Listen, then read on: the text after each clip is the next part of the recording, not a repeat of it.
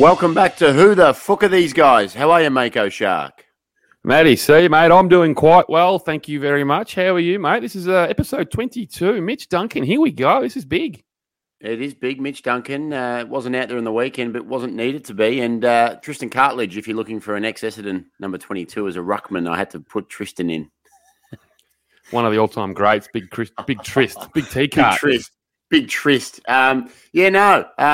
22. I'm bloody excited. We're also it's exciting because we're debuting a bit of new what do you call it? Technology. New we run have, system. mate. We've Shark. jumped over to a high-tech fucking little operation here. I'm a bit nervous, but I think I like what I see early. So look, hopefully this all works well. And if it does, next week we can give them a pump up because we're not going to go early on the pump up because this all could just come crashing down. But look, at the moment, I like what I'm seeing. I do too. And if you're talking about going well and requiring a pump up, we're going to thank our sponsors, Palmerbet, the great folk at Palmerbet, for jumping on board with us. Always remember when listening, please do responsibly, and when punting and when putting lots of money on, do it responsibly. Mako Shark. We've had a few responsible bets of late, so thanks to the team there. Mako Shark, what's been happening? Big weekend, big week. Give me a little summary. Well, we had a nice little weekend, didn't we, Matty? We'll touch on it just quickly. It's footy season for everyone at home. We won't talk about footy too much on here, but it is a passion of ours. So me and Matty and a few of the boys, we got along to the footy on Saturday, round one at the G. Great day for myself. The Cats had a nice little win. Not a great day for you, Matthew. Tom Hawkins got a hold of you early. And not a great day, no. Not a great day for me or the catering folk at the MCG. So let me just give them a bit of a clip. It's a new catering company, and it took me nearly an hour to get a beer. That was fucked, mate. The entire first quarter, you were off in the bloody beer line. Probably good for you not to witness. They got multi-pourers, Mako, and the girl didn't know how to use the multi-pourer, the poor love. And then it took, for me to wait again for another lady to come over and go, they do 5 at once. And, so she was poor, the poor girl, the poor doll. She was doing 1 at a time when she had the capacity for 5. So, spell me. Clearly, you're not trained appropriately. That's not understaffed, undertrained, hot. Essendon getting spifflicated, and I couldn't even get a beverage. So it was an ordinary start to the day, but it got a lot better, Mako. Tell the listeners about stage 2 of the day. Stage 2 of a nice little hot Saturday. Look, shout out to the Australia's greatest punting agency, our man Palmerbet. They came to the table here this week and really looked after you boys, as did the men down at Team Ellis Boxing. They had a big night on at Melbourne Pavilion on Saturday night, a nice little boxing card. We got along. We got given the old little table, a few little perks, a few little tricks of the trade, Matty. We're podcasters now. Perkies, few perks popping in. And, absolutely, we were honoured to accept some tickets and go along. And then the absolute amazing staff at Team Alice. As we said last week, they're a different breed, these guys there. Very professional, very just well-oiled machine. And what a night we had. All our guests loved it. We loved it. Don't know how much we love the semi-co-main with the belt, little mix-up there, but, it was outside of that. It was a little bit of mix-up there. Mako Shark, that's actually me. I was sitting on the table, but Matty C, you got the little esteemed position there, the semi-main event to present the belt to the winner, but, ooh, boy. Ooh, as the great Gino Gambino on commentary might have said, little bit of confusion. Of course, there was a little bit of confusion, Mako Shark. There was. The ring announcer just fucking butchered that for you and everyone in the venue. Let's be honest, our man Jolie Taylor, the man from the Diamond Valley, he was the champ and he retained, but the announcer went with the "and new."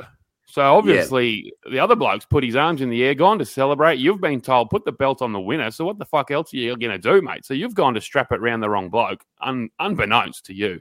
Unbeknownst. I thought I'd seen too much Dana White stuff. So, he generally puts it on as they're still getting announced. So I thought that was the lay of the land, right? So, but my adaptation of not strapping and just moving on to the next guy, I thought was well saved. I've been told I handled it like a pro from multiple people. I felt like a big piece of shit. I'm not exactly a small man. And when you got this big man trying to, and it's mate, I don't think I told you in the night, you know how heavy that fucking thing is? Oh, mate, they're big, big belts. How heavy that belt was. So I've had 45 beers, by the way. I'm trying to strap a big Velcro belt on the wrong bloke, and then he's waved me off. He was a bit butchy. His team were butchy, and then I've put it on the right guy, gave him a little tummy tap, trying to make like I knew what I was doing the whole time, and just sort of then you could almost see the life just suck out of me. But anyway, I was very happy to be asked to do it. I hope one day I'll get redemption, because I feel like that announcer bottled it and bottled me and tried to make me look like a mug. Yeah, he did. Anyway, it was unfortunate for your good self there. It was. It's provided a few laughs for the boys in the crowd. It wasn't what we wanted. It wasn't your fault. On the video, we've got redemption. The ring announcer should be apologising next week on the pod, I reckon, because he cooked it pretty badly. But other than that, Gene was very happy too. Just quickly, because I gave him a bit of content. He's pretty good, Gene, on the commentary. But that I've hand delivered a package for him, and that really sort of added to his night too. So look, we're not only Australia's greatest podcast, but we try and help people where we can. So that's just what I'm going to go with, Mako. I like it, mate. And on the night, we had a friend of the pod. We'll get into it quickly just before we move into the guest. But Jack Bowen, the boa constrictor, as we've claimed him as, and he had his fifth win consecutive now, 5-0, 5 KOs. He got the job done. Didn't really have to sweat too much. He's on a warpath, I reckon, our man. Yeah, showed maturity above his years too, and I've been reading a few reports, and a fight like that can often be a little bit dangerous because you've seen other people dispose of a man, and you can still get caught in a boxing two-way fight. You can get. So he did the way he showed some patience and set it up, as we said, like on our when we met him afterwards, and he didn't have a scratch on him. So it was a mature fight. He's got a good team around him. He's got Ulti in his corner. They're just.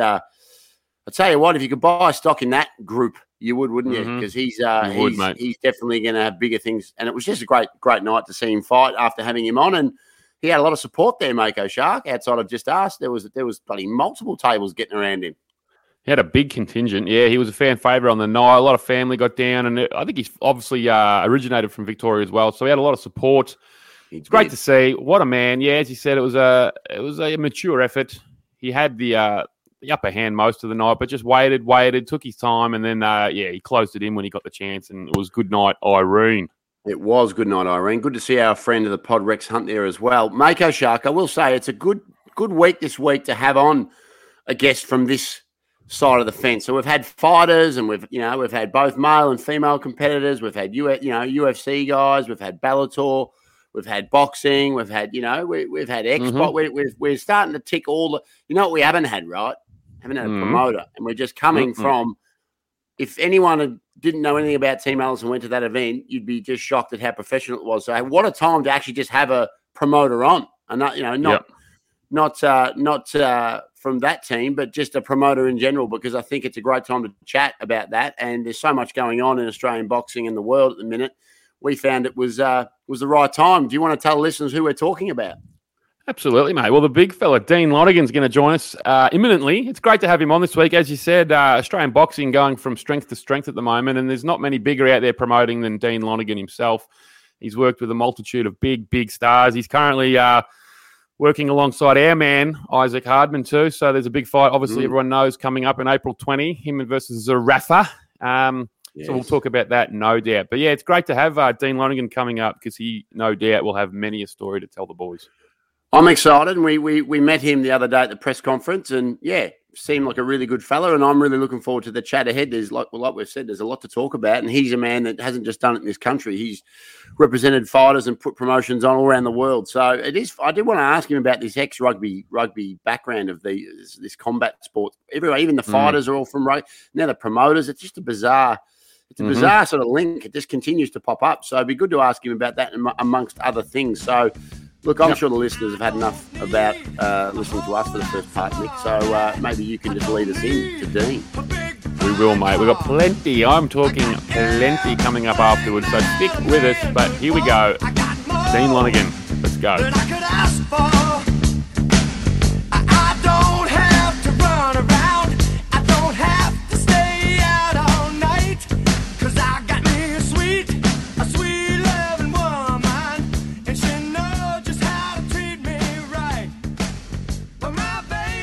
Alrighty, Hooda Fook listeners, we're here again this week with another great guest. We've got Dean Lonergan with us, mate. Thanks for joining us. How are you?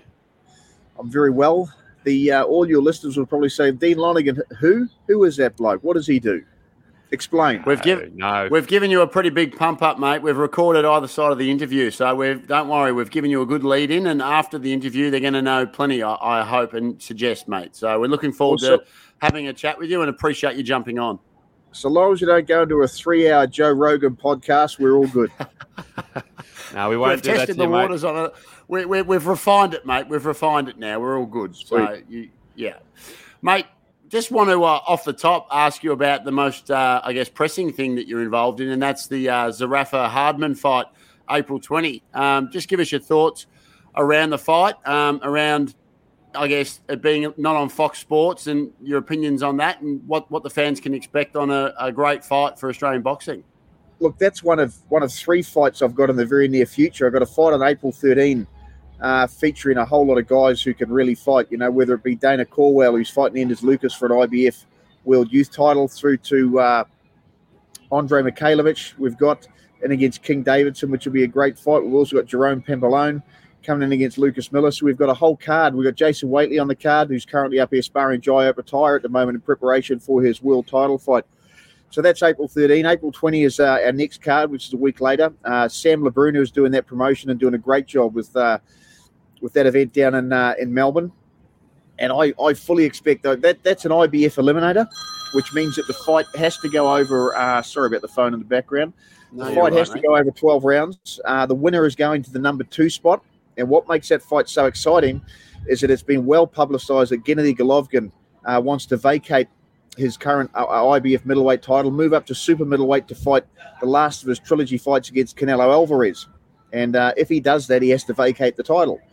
So what that means is the winner of this fight between Hardman and Zerafa will be going to the number 2 spot to fight the number 1 place at the moment, a Brazilian called Esquivo Falco, who is currently with Bob Arum at Top Rank.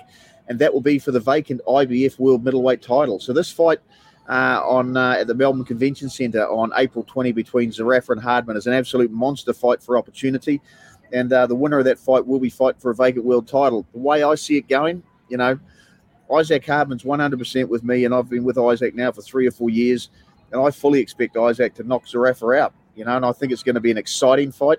It's one of those fights that sold very, very well because there's genuine dislike between the two. I don't know if you saw it, but we went down for the press conference probably a couple of weeks ago. Yeah, we were down there, actually. We were sitting downstairs because the press conference was at a venue where it was upstairs. We were sitting downstairs, and Michael Zerafa came in looking, and I've got to say, he looked very sharp and as dapper in his top-to-toe white suit. Very few people can pull that look off without looking like a very corrupt car salesman, but Zerafa managed to do it. He looked pretty damn good. And he suits his name Pretty Boy, to be fair. He's a good-looking fella. He came in and he was shaking hands with everyone because Michael, I've worked with him before, and he's a very affable type of a guy. I quite like the guy, and I've found him to be real good to deal with. He knows how to promote a fight, and off camera, he's just a good guy. But him and Hardman do not get on together. They're both social media animals, and they love it. And I think Isaac's got the best of him on social media. Yeah. So Michael comes in, and he shook my hand. He shook a couple of other people's hands, and he went to shake Isaac's hand, and Isaac gave him a belt, I think, right in the throat. So Michael jumped in to throw a glass of water over him. So I jumped between him and Michael, and the glass of water went to the pavement or on the floor, and it got smashed. So the animosity between these two is real. And, they've both said things on social media that I'm sure neither one of them regret, but it's really got under the skin of the other guys. And I expect absolute fireworks. And so does the Melbourne sporting public and boxing public, because this fight is sold very, very well. And if you want to see a high-quality, world-class fight, this is a great one to get in and see. And unfortunately, it's not on Fox. It's not on Main Event. And the reason it's not on Main Event, which is fairly well publicised, is that Michael Zerafa decided to pull out of a fight with Tim Tszyu. That was in Newcastle. I think it was around October, November last year. Yep. As a result, No Limits had to bring in an opponent at short notice. It cost everybody money. Look, I've got to be honest, there's always two sides to a story. I don't think Michael's side's been told very well. Fox Sport obviously got to hear one side of the story, and as a result, Michael, under their own words, has to be punished, and he's not going to be allowed back on the platform. And, mate, I understand the decision, and it is so it stands with me. I've got no bones about it. To be bluntly honest, it costs everyone a lot of money, including Isaac and myself and Sam Labruna. But you know what? It is what it is. So you just accept it, you move on, and get it done, because Fox Sport in particular have been an amazing partner for my company, DNL Events, and they've been an amazing vehicle for boxing. You know, you go back a number of years ago, probably just before I signed Jeff Horn, we signed Jeff Horn, Fox Sport come on board for the ride. The goal then was to fight Pacquiao or Mayweather. We managed to get Manny Pacquiao down. On the back of that performance by Jeff, we signed another deal with Fox. And as a result, look at the way the sport's, mushroomed. They also had an agreement going with No Limits. No Limits picked up Timmy Zhu, and that proved to be a stroke of genius for them, because Zhu's really kicked on. And so right now, Fox Sport, they've reinvigorated the sport of boxing, and you've got to take your hat off to them with what they're doing. And by extension, they're pushing hardcore into News Corp, because they're owned by News Corp. So you'll see that News Corp mastheads get behind these guys, and News Corp digital platforms get behind them, and most importantly, the News Corp socials get behind all the boxers. So, mate, they've been incredible partners, and they're doing wonderful things for boxing, and, mate, long continue. Well, you said that there. It's obviously with what's happened there with Golovkin and the title eliminator circumstances around this fight. It's such a shame that it's not going to be seen by a lot of people probably on the night, but huge opportunity for the winner. Obviously, if your man Hardman gets the win, gets that title shot, it's going to be huge business, isn't it, going forward? Well, it's not that often you get to do a world title fight in Australia, and I had to negotiate hard with an enormous amount of people to get the Jai Opetaia mandatory against Maris Briedis to the Gold Coast. Jai's going to be fighting no more than probably 200-300 meters from where he lives, and that's a really rare opportunity for any fighter, especially one who is a challenger, and in this case, a mandatory challenger. So I've got to take my hat off to Wasserman and Maris Briedis for accepting the fight. They negotiated hard and they got a good payday, but it wasn't over the top. Again, Fox Sport and Main Event, but particularly Fox Sport, have come to the party big time to make this happen, so I can't thank them enough. And, if Hardman can get over Zerafa, and we think he will, mate, I'll be putting the same effort to get the fight into Brisbane that we've done for Jai Opetaia. And if we could fight Esquivo Falco for a vacant world title in Brisbane and give Isaac every single opportunity to win that world title, well, fantastic. And I'm sure the same will apply, with Labruna or Sam Labruna and Michael Zerafa. But obviously we think we've made this fight for the simple fact we think Isaac Hardman can win. So, we expect him to do that, and we expect him to do it in shorter than the distance. It's going to be a 12-round fight. And we expect him, to go on from there. And if he can get past Michael Zerafa, he will get past Esquivo Falco, because I'm telling you what, this boy is very driven, training very hard, just like Jai Opetaia right now. Awesome stuff. We're Melbourne guys, mate, but we're on Team Head Splitter ourselves, so we're hoping that what your prediction's right, and he gets that win and gets that home ground advantage with a world title. Do you just quickly, if something shocking happens and Zerafa beats him, do you think Fox Sports pick up the world title fight if Zerafa's involved, or do you think they stick to their guns? The answer is I think they would, because at the end of the day, it's business, and I think I've got to be honest, as a company, they're very fair people, and they've done great things for the sport of boxing, and I'm sure they'd recognise the value that Zerafa could bring to the table. So I'd be pretty confident that if Michael Zerafa were to win, which we don't think is going to happen, that Fox would put him on their platform and would push him as normal, because, mate, people don't deserve to be punished for life. And like I said, Fox Sports are a very fair company, and, mate, I'm pretty sure they would. Do you think this would be if Hardman got the win? Do you think this would be a stadium size show like the Pacquiao Horn, or do you think it'd be more in one of those? No. You've got to be realistic. Isaac is only just starting to come into the realms of pay-per-view, and to do stadium shows, I've done I think 3 stadium shows I think in Australia. One was obviously Pacquiao with 51,000. The other one was Anthony Mundine. We had about 22,000. And then we did Tim Zhu versus Jeff Horn up in Townsville, and I think we had 15,000 turn up. Stadium shows are incredibly expensive, and they are incredibly hard to put on because there's so much technical shit goes into it and the production. So, no, we'd find a solid, 4,000 or 5,000 seat venue, probably the BCEC, and we'd do it there. I think I know George Kambosos. He's done amazing things to pull off that triple, where he won those 3 belts plus the Ring Magazine belt. I think they're going to go to Marvel Stadium in front of 60,000 people down in Melbourne, and I know there's a massive Greek community there. I know the Melburnians are probably the world's greatest sports goers, but I think they're going to struggle to fill 60,000 people. And I think it's a little bit ambitious. And to be fair, you've got to work your way up to that. And the only reason we got 50,000 for Jeff Horn versus Manny Pacquiao didn't have a lot to do with Jeff Horn, other than the fact he was an Australian. It was the great man himself. I'm guessing the prior record to that for an Australian crowd, I think, was around 35,000 for Mundine versus Danny Green. My guess is those extra 16,000 people were Filipinos, local Filipinos coming from all around Australia to go, because it was such a it was like downtown Manila at Manny Pacquiao's hotel when he was staying there. And I got to tell you this about Pacquiao. He brought $800,000 worth of tickets for all of his mates. Can you believe that? To his own show. No freebies there, just actually paid out and helped everyone out. Yeah. Every fighter gets an allocation, and Manny got a significant allocation, but then this is something he did for all of his fights. Wow. I'm probably letting a few secrets go that I shouldn't, but as Manny got off the plane, I had to hand him, and it was all obviously budgeted and tax was paid on it and stuff like that. But I had to hand him $250,000 Australian for Manny money to give to all of his mates. I've never seen anything like it, and he is without doubt the most generous man I've seen in my life. It sounds like that's incredible. That's outrageous. We've heard of entourages with people, but $250,000 worth of money funds is outrageous. Mate, I've never seen anything like it in my life, and I don't think I'll ever see anything like it again, And Manny, without doubt, the most generous man alive. And I'm told he, for his Mayweather fight, he got paid in the vicinity of $100 million, and he built a few villages and gave quite a bit away. So, he's quite an incredible guy. He's on another level. We're actually going to ask you about that. Obviously, you've had a long career. You've done a lot of stuff, put on a lot of fights, dealt with a lot of fighters and everyone. But would that Pacquiao-Horn fight probably be the most proud moment of your career, like in promoting-wise and boxers you've worked with? Look, I'll be honest, it was definitely one of them, just because of the sheer scale of it, and to do it in a country other than where I come from in New Zealand. In Australia is a very, very hard country to do business in, especially if you're an outsider. But, we had some other big successes as well. Like I put together the NRL Auckland Nines, and we had the first iteration of that.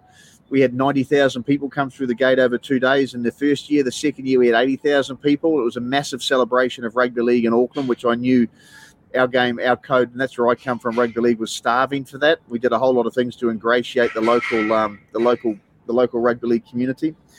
And then probably the longer project, or the equally long project to Jeff Horn, was, we sat down Joseph Parker right at the start of his career and says, look, we're going to get you to the world title. We think you're good enough to win it. And this is when he was an amateur.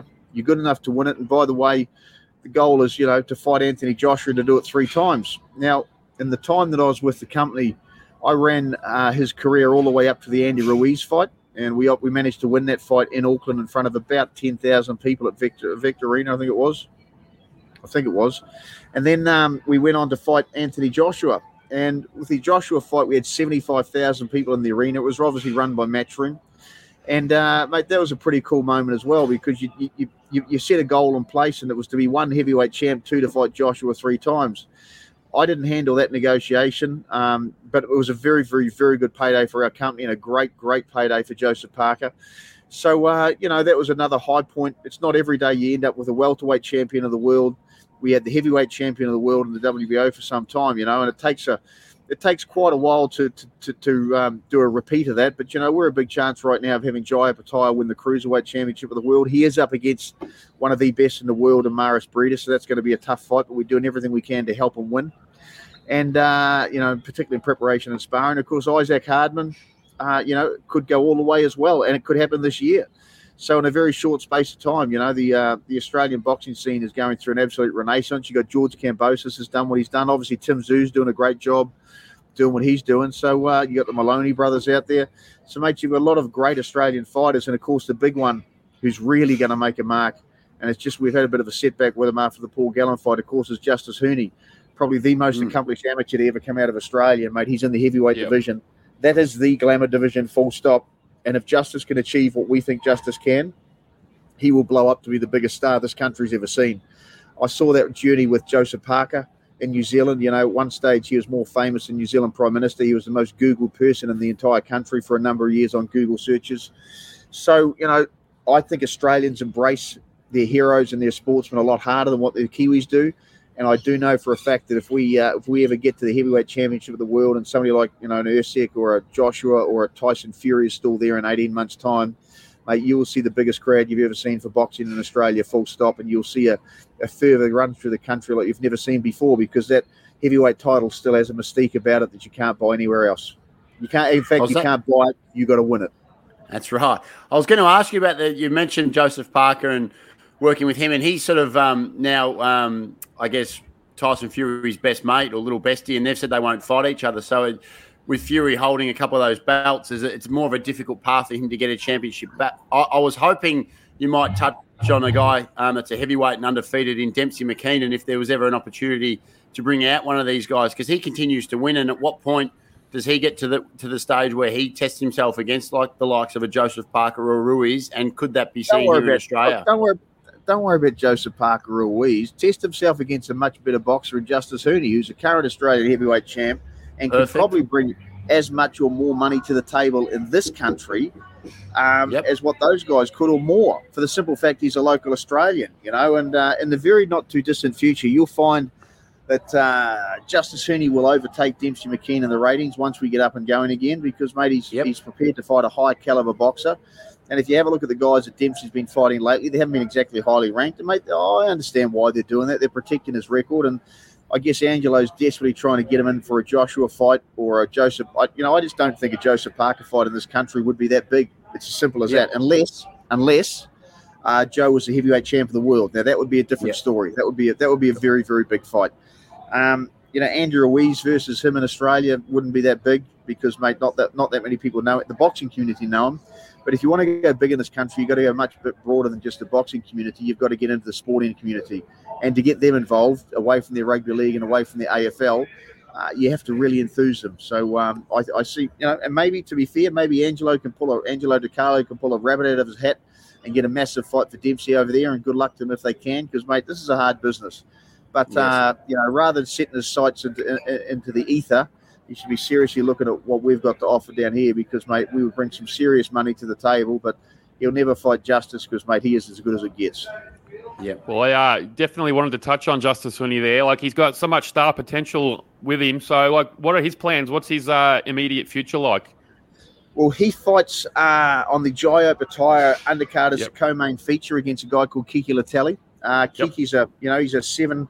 I think he's had 10 fights for 7 wins, 2 draws and 1 loss. The loss was to Dempsey McKean. Dempsey couldn't stop him.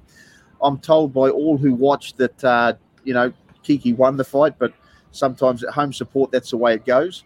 So Kiki Latelli's first up, then Joseph Goodall. And that's a really a good test for where we're at the moment.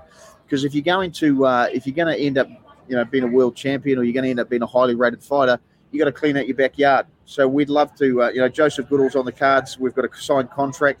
We were due to fight him, I think, early February, but, COVID stopped that with Justis. So, and the financials wouldn't quite allow it to happen on the May 11 undercard. So that's a standalone fight on pay-per-view probably around June.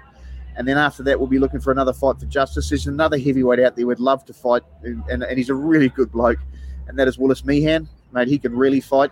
Willis just probably needs to shed a couple of kilos, and, mate, he's another potential world-class heavyweight. And the thing about Willis is he's a southpaw, so that makes him that little bit more awkward. And, mate, he's got very, very fast hands for a big man, but probably carrying a couple of kilos more than what he should. And if he got in shape, he'd be quite lethal. And you're talking, with Justis Huni, and I think, correct me if I'm wrong, Dean. So when he fought Gallen, you were a little bit concerned for Paul's well-being and safety, and we've seen Paul's obviously a prize fighter and doesn't have, I guess, world talent with skill, but he's one tough man, and the way Justis just ripped him apart and just, I guess, did what other guys couldn't, including Lucas Brown, who, to be fair, I think had won a world title in Chechnya or something along the line. So, I mean, he probably didn't prepare well enough, but Gallen showed that he can knock down a big man. So Justis Huni doing what he did to a guy that's obviously tough as nails must have put the fear through some of these local guys. It's just very disappointing that he got the injury in that fight, and then obviously he's had COVID, so he hasn't really been able to sort of capitalise on what he did. He actually got the injury before that fight, and right. It's a thing called boxer's knuckle, and apparently there's caps on the top of your knuckle. It's quite a common injury, and maybe his hands at some stage weren't wrapped as good as they could have been. But I think he did it either A, in a sparring session with some bloke we pulled over, or B, in the Christian Zoy fight. But, Justis went into that fight injured. He didn't tell anyone about it. and he still managed to stop Paul, and he went close to stopping him in the first or second round, but every time he was punching with pain. So, and his brother Lepetti's done the same injury, would you believe, just after his last fight night. So it's a common injury. I think there's a number of boxers have had it, so it is what it is. And yeah, it took it. Look, if Justice could have gone to the Olympics and won a gold on the back of that performance, he would have been one of the highest profile athletes in this country. Unfortunately, we've had a few issues getting him up and running again just due to COVID and injuries, but he's now 100%. He can't wait to get back in the ring. And Kiki Latelli, I think, is a perfect start. Joe Goodall after that's another good test. And then we'll be, after the Kiki Latelli fight, I'll be looking for a fight again after that. So there's a lot of organisation goes into this and getting guys, they're getting the right guys at the right time. Well, obviously, he fought Paul Gallen there. In this country, Australia, they love the celebrity sort of matchups. And obviously tonight, actually, we've got Barry Hall fighting Sonny Bill Williams. Any chance like a Justice Huni would want to fight one of them sort of in the future on it, just to sort of raise his profile a bit? Look, for me personally, and this is just me as a promoter talking, I'd take either one of those guys in a heartbeat. One, I know Justice wins, and two, I know there's a good payday in it for him, and three, there's a massive payday in it for those guys, because we recognise and understand that one, Justice is the best talent in the country, and he's going to beat them, and two, we also recognise and understand that if they bring the money to the table, they deserve to be paid. Paul Gallen got paid a career-high payday when he fought with us, and we understood that had to happen for him to get in the ring. And if he had won, the upside would have been enormous for him, but he lost, but he still got paid an enormous amount of money, probably the equivalent of 3 NRL seasons at his top end of his career, and he did that in one fight. And a lot of people say, gee, that's a lot of money for one fight, but mate, Paul Gallen made that money not because of one fight. He made it because of a career of playing rugby league and a career of being an expert in the media. And I made the comment at the time that we could not get more publicity. We'd have to fight Tyson Fury or bloody Anthony Joshua to get the same amount of publicity that Gal brings to the table. He is a publicity machine. He's been wonderful for the sport of boxing, and mate, he's always humble. He's an incredible guy to deal with. He's one of the best guys I've ever dealt with. He's one of the hardest working guys I've ever dealt with. He's mean as a bloody, I don't know how to describe it, but you will not. He's meaner than Scrooge McDuck when it comes to cutting the deal.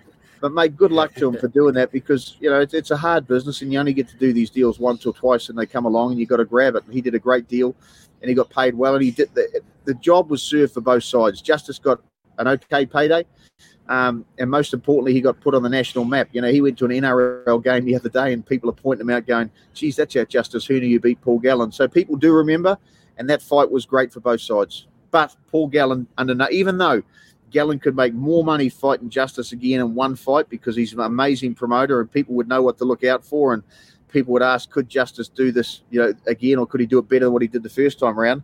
I reckon he would make 30, 40, 50% more than what he just made. He wants nothing to do with it, because he said to me, mate, I can't win.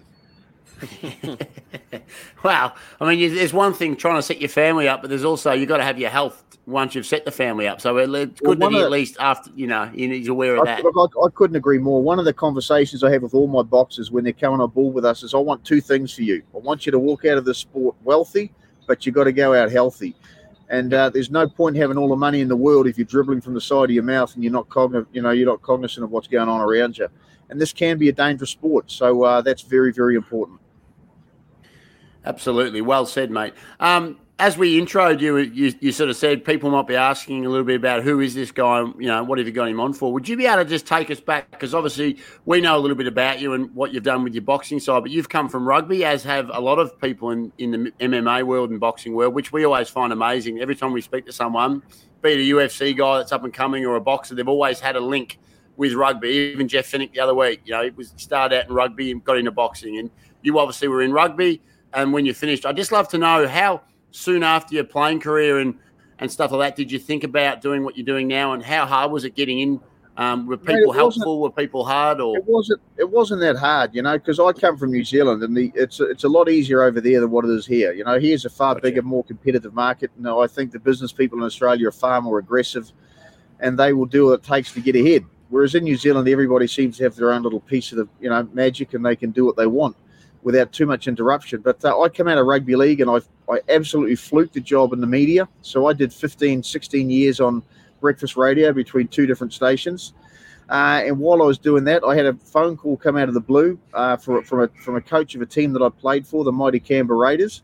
And Timmy Sheen says, look, I want to come over and do a preseason game in Auckland. I was about 26 at the time. So we brought the Raiders over. We sold the stadium out. We made about $200,000 out of it. I did a JV with the radio station I was working with, and sort of made that it was 100. I made $100,000 at the time, and I thought, shit, this is better than playing footy because I don't make this kind of money, and I really enjoyed it. So it just sort of started from there. There was no grand plan to it. And then, I did a few more rugby league games back home in New Zealand. The opportunity to work with Kevin Barry and David Tua came up. I did a couple of fights with Kevin. But at that stage, boxing was not huge on my agenda. So we just stuck to the rugby league.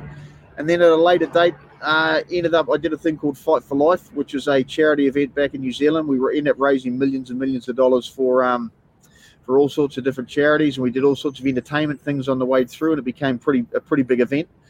And then, we slowly ended up getting into real boxing. And as a result, to date, overseen the careers of Joseph Parker and Jeff Horn. Both of them went on to be world champions and make millions of dollars.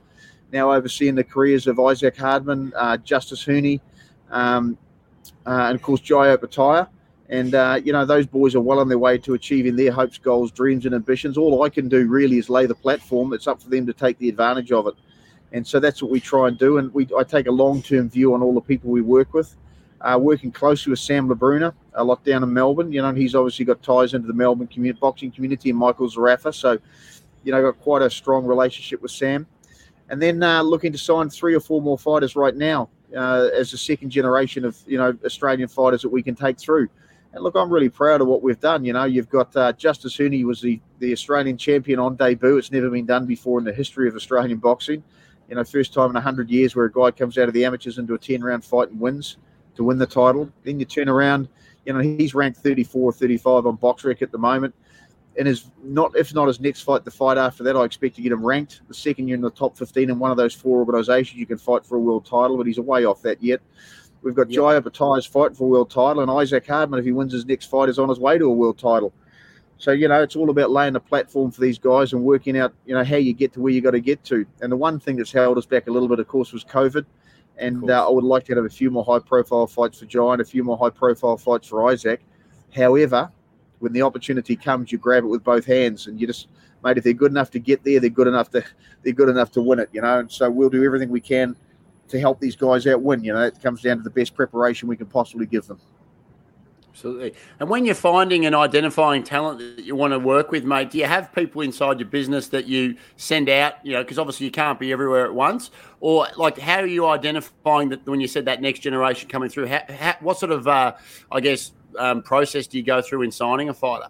I have one person who advises me on who's good and who's not, and that's Stuart Duncan. And, mate, gotcha. Stewie has been an amazing ally for me and my company, and my son now do our stuff over here. Stuart's been incredible, and he's the guy that I take all the advice off. And if I sometimes get excited about a fighter, I don't do anything until Stewie tells me what I should do, because he's that damn good, So he's the one who guided the careers of Joe Parker and Jeff Horn. He's guided the careers of the guys I've got now in terms of matchmaking.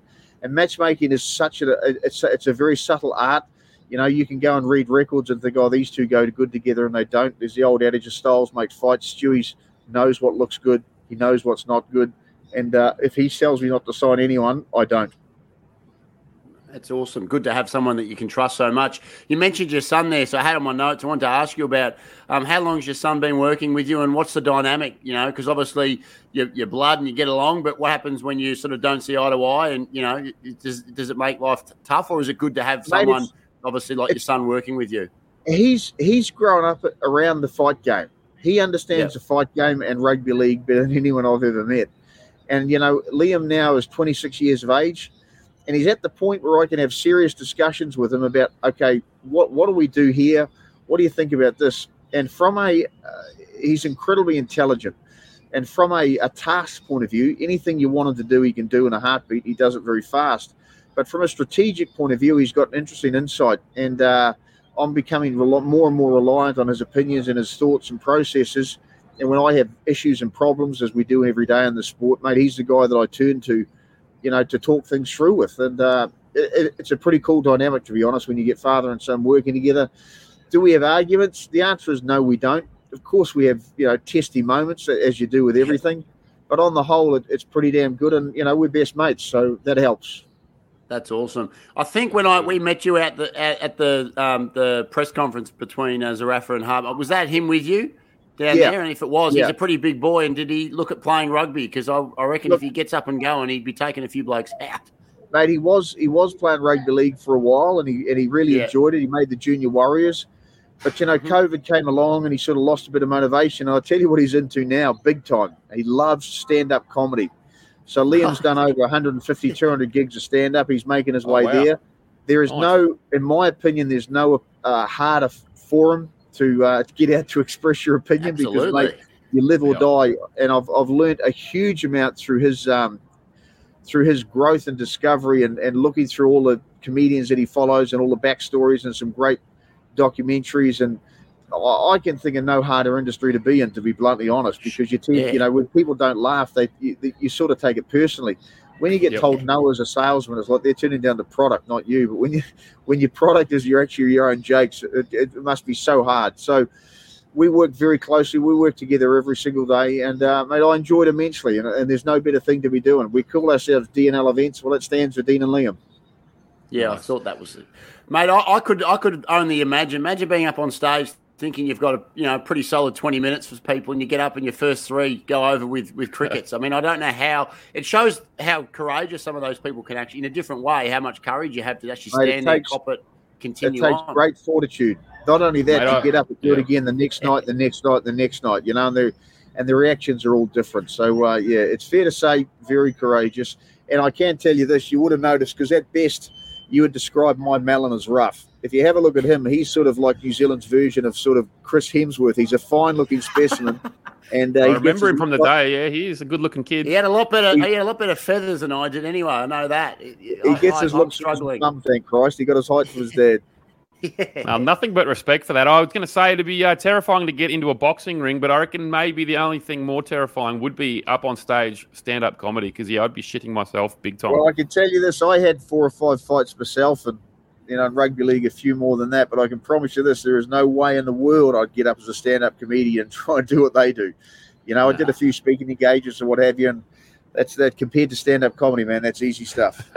Yeah. Well, mate, you're pretty good on the lip, mate. We appreciate you coming on. We've probably held you up long enough, because I know you're a very, very busy man. You've had about 9 phone calls just in the time this has been on. So we'll let you get going, mate. We thank you heaps for coming on. And, so much to look forward to for you and DNL Events. There's a big year coming up, and April 20, mate, I hope you're down there, because we'll be there. Might have to catch up for a beer somewhere down there, I reckon. Would like to do that. I've got to get a big shout-out to one of my sponsors, who I believe is one of your sponsors, and that's my good mates at Palmerbet.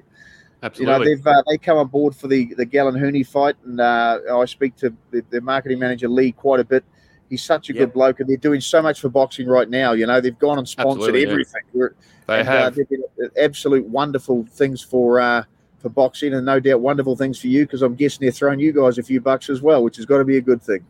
Just a couple, mate. Just a couple. Yeah, We've got him at the right time. Lee's who we deal with too. So Lee's a good fella. And like you said, they've been very supportive for the sport in general. And, mate, we have appreciated having you on today. It's been fantastic, and we've got a whole lot more we'd love to ask. So throughout our journey on this, we'd love to have you back on. Whenever you've got anything you'd like to jump on and spruik, mate, you're always welcome here, and we really appreciate your time.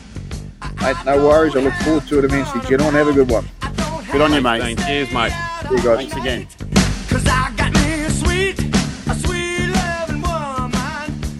Boy, oh boy, wowee. I do say it every week, and people are probably sick of it. And my Brian Taylor, boy, oh boy, wowies. But that was a fantastic chat.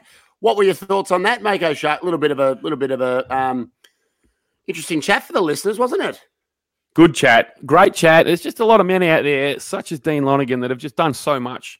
They've seen so much. They've been involved in so much. It's just great to pick their brain, I reckon. And look, he's done a lot in the boxing world, and he's going to do a lot more to come. So, look, to get on the pod, he's a man, he's a friend of ours, and we're on him, I reckon. That's a nice little chat there with the great man.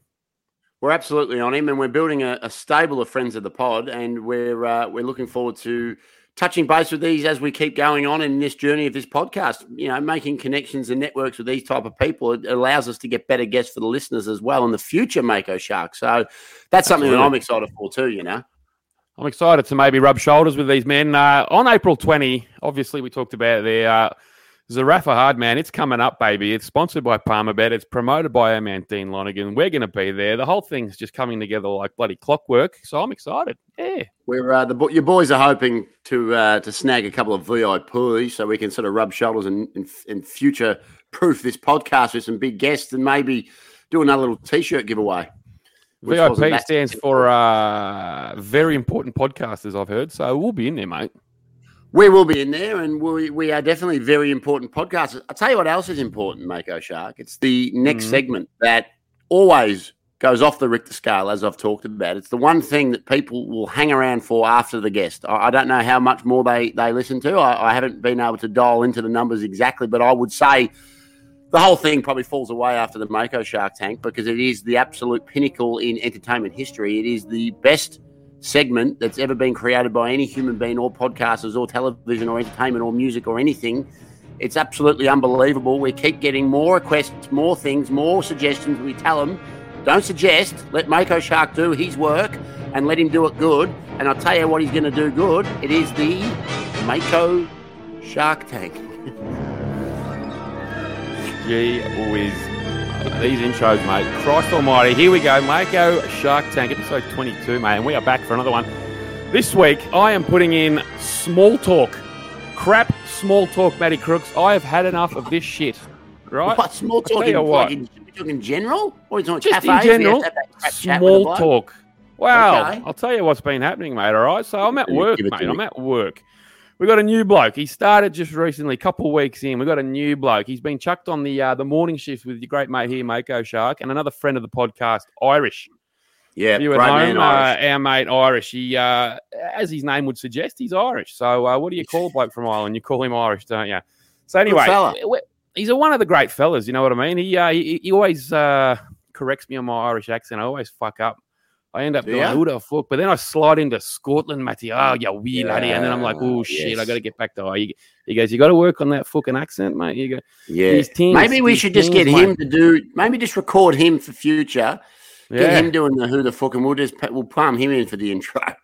You've just got to say potatoes, and then you can get back into the Irish accent straight away. But I digress. You just said you hate small talk. We're just doing it now, so maybe we just fucking get on with it. We got this new bloke, mate. He started, and we're training him up, right? We're training him up so he can then go off on his own on the afternoon shift and be all right. But look, he's a little bit crap, right? We're trying to be nice, but he's a bit crap, right? So he's trying to learn all this stuff, but then like in between things, because he's new, I think he wants to make an impression, but he just can't let us me and Matty, we've got our own style. I like to stand there, listen to a podcast. Irish listening to a podcast, but this bloke just doesn't stop with the small talk. Every time there's a little break in something, he thinks he has to come up with something to talk about. And he is fucking butchering it, mate. I'm telling you what, he has told me so much shit that I don't need to hear in the last 2 weeks. It's making me spew. Yes, I reckon since last week, he's asked me 6 times when my baby's due, Matthew. All right? So he looks at you. I look at him. I go, oh, God, he's going to ask again. So when's the baby due? I'm like, mate, it was 8 weeks ago last week. Why don't you just retain the info, new guy? Retain it. It was 8 weeks. It was 8 weeks last week. That was 4 days ago. So it's probably 7.5 weeks now, mate. So I got to go, yeah, about 8 weeks, mate. And he goes, oh, yeah, okay. And then every single time, what does he follow with? It's going to change your life. Fucking really, mate? Is it? Do you think I don't know that, mate? Do you reckon I just thought things are going to continue on as they were, but now you've rocked up and told me, hey, mate, it's going to change your life. And I've gone, oh, shit, newsflash, didn't know. Thanks for telling me, mate, you fucking idiot. All right, today he goes, did you go to the footy on the weekend? I wanted to say, mate, I told you on Friday I'm going to the footy. Of course I did. But no, I went, yeah, I did, mate. It was good. Cats had a nice win. Is it expensive there? Fuck me, mate. Yeah, like, yeah, it is, mate. It's kind of been expensive for the last 20 years, yeah. Did you catch a train in? Oh, yeah. No, I did. I caught the train in. What was it like on there? Mate, it was fucking train like. I'm not even lying, too. This is 100% what happened. He didn't say what is it like on there. He goes, what was it like on there? And I go, I didn't know what to say. In my head, I'm like, fuck wit. It's a fucking train. What do you think, mate? All right. I go, oh, yeah. This is what I say. I go, yeah, it's all right. How long did that take you?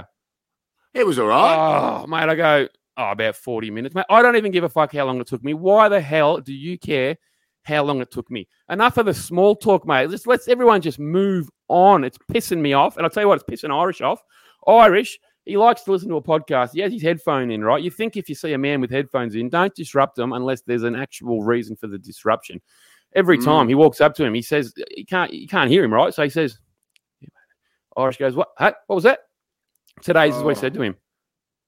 Irish was standing there, right, eating his lunch. He had a water bottle near him. He had the podcast in. This prick walks up, goes, hey, what was that, mate? Is that water in that? He did not. No, he did. I'm not lying. And then Irish goes to himself. He's thinking, I'm going to fucking stab this man. But he goes, yeah, it's water. And that's it. The conversation's fucking over. Like, what are you doing, mate? All right? I'm shook. I'm lost for words. This about 20 minutes later, Irish is standing there listening to his podcast. This prick walks up, sees him, eye contact, says something. Irish can't hear it. Has to pause his podcast. What was that? This bloke says, it's all happening, isn't it? He did not say it's all happening, isn't it? He actually I should have said, well, it's about to fucking all happen when I split you clean. I went Scottish then too. I don't know why I went Scottish. Oh, he would be very easy, isn't it, buddy? Mate, he had to pause his podcast just to hear a prick say, it's all happening, isn't it? And then you go, yeah, it sure is. And then he put, still my head in, Matty. So small talk can fuck off in the workplace. Just stop it. You don't need to say things constantly. Just let people live their fucking life. Because if I go in tomorrow, right, and he asks me how long till my baby's coming, I'm going to headbutt him. I'm going to slap him. Nate Diaz, Stockton slap across the cranium. Drop this bum. Why doesn't he retain information? Yeah, it's what I mean. He's a bit crap at the job too. We're getting a bit sus on him, so it's all coming together. Irish actually does a bit of work. He does Muay Thai. He does fucking jiu-jitsu. He does wrestling. He was actually down at MMA class. Jakey Matthews last week was teaching the class. So I'm telling you, mate, if he keeps pushing Irish, if he keeps making him pause the podcast, I could see some violence in the workplace coming up this week, mate. It's getting pretty bad. One of my favourite moments was when Irish dropped a big goober in front of his wife and then sprayed the wife at football, broke his jaw. Just a shout out to that. It was great. I loved it. Yeah. I personally loved it. I reached out to him and said, "Don't worry about it. You weren't to know." I think he loved that, but he wasn't to know. He didn't know that if a big man started bullying you and was trying to throw you around, that you weren't allowed to retaliate. And the big goober was just doing it. Typical big goober stuff at local footy where they expect not to get hit because it's the VAFA and it's a gentleman. No, you know what? And his stupid short-haired wife, remember her? That thing? Oh, mate, she fucking lost it. For the listeners at home, local footy. She was really revving it up, the situation, and trying to get her big goober twos bloke to sort of go around belting blokes. Tried to belt Irish. Irish just hit him with a clean and dropped him. Clean, mate. He went the jumper punt. Irish has just come over. He was just started footy. He wasn't quite sure of the social norms. He's come from the sort of mean streets of Dublin where these things don't go down. You know, he's good man, Dustin. Your wife don't me DMs. But look, he didn't know. The bloke was trying to jumper punch him, push him around. He's about 6'5", this bloke. And then all of a sudden, Irish goes, well, if this happens at home, I'm in a fight. So fight or flight reflexes came in, bang, straight right to the jaw, dropped the prick. I think he got 8 weeks in the end. But look, as he said in the jury at the tribunal, he goes, listen, I didn't know. I thought we were in a fight. So good on him. No, fair play. It's a fair call, I reckon. I actually thought I was in for a day of, after our big night ahead, we had some of Tasha's family around. I really like her cousins and stuff, and they came around. One of Tasha's cousins is pregnant, not far behind you, I don't think. So congratulations. She's got the new bloke that we hadn't met because it's all pre-COVID, right? Yep. And I was expecting, small talk. I was just thinking I'm in big trouble here because I know all the others, but I have to, befriend the bloke. You have to, right? And I was thinking this is going to be bad. This is going to be bad. And I'm a bit tired. I pulled up very sharply, to be fair, but I just thought, it's just going to be a long day. It's hot anyway.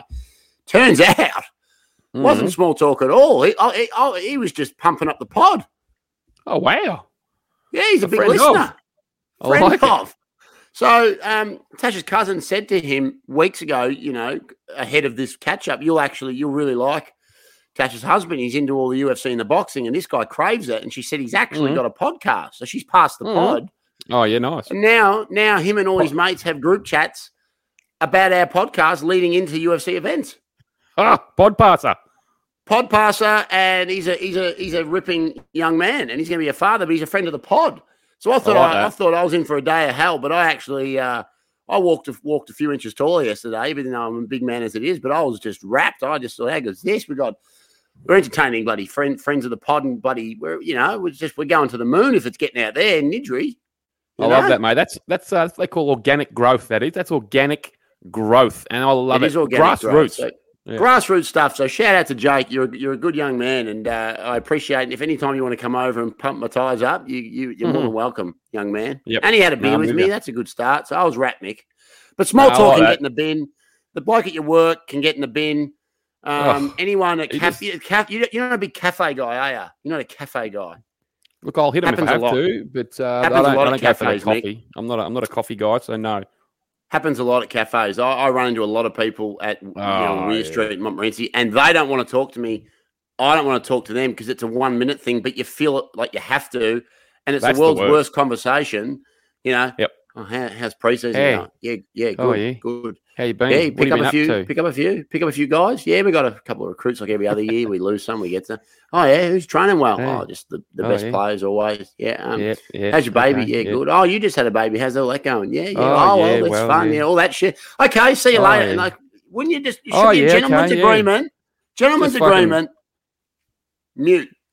Larry David had it best, mate. The stop and chat, we just don't need it, mate. We don't need the stop and chat with someone we barely see, because if you don't know these things, it means you don't really care. So fucking push on. So moving forward, if you listen to this podcast and you see me and you want to pump my tyres up about the podcast, more than welcome. But if you want to ask me how preseason at the Turtles is going, maybe jog on. Look, a stop and chat, no good, but a pod and chat, love it. Come at me. Pod and...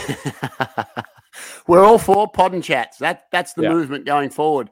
The other movement going forward is Palmerbet, and they are Australia's greatest punting or betting agency. Please always do so responsibly, Mako Shark. And when listening to the Mako Shark Tank, because that's a level of its own, please do so responsibly and at your own risk moving forward. Anything else in that, or that you're happy? Nah, look, I'll just sound like a fuckwit if I keep going on about it. But small talk in the bin. See you later. All right. So look, massive. Gee whiz, it gets you excited when I think I dropped it 2 weeks ago that the English, well, the European sports supporter, especially in the fight world, is the best fan on the planet. What was on the weekend, and was I backed up with my initial big statement? Did you say European or did you say English? English, I think, but I was just trying to be more worldly. Because I just before we get into it, I reckon the English are great, but I reckon the Irish haven't covered, to be honest. But well, anyway, that was in England. Wasn't that in England on the weekend? Yeah, it was in England. Everyone's pumping up the English crowd as the best in the world, but they're not. Irish are better than them. I'm just going to say it out there now. They're a step above. They're a bit more maniacal about their fandom. I think the Irish are the best travelling sports crowd, but I think I think we're talking like you go to Wembley and watch a big fight. Ireland aren't beating that. They don't have anything big enough.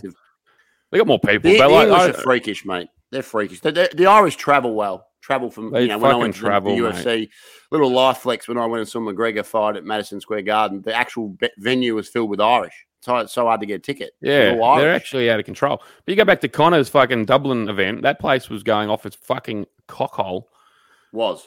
But anyway, we're digressing. We had a huge UFC fight night on the weekend from London. Paddy to Bardi and a whole host of other English sort of fellas and girls were on the card. And gee whiz, was it a fucking event or what, Matty? It delivered. Yep. That could be one of the best fucking fight nights ever.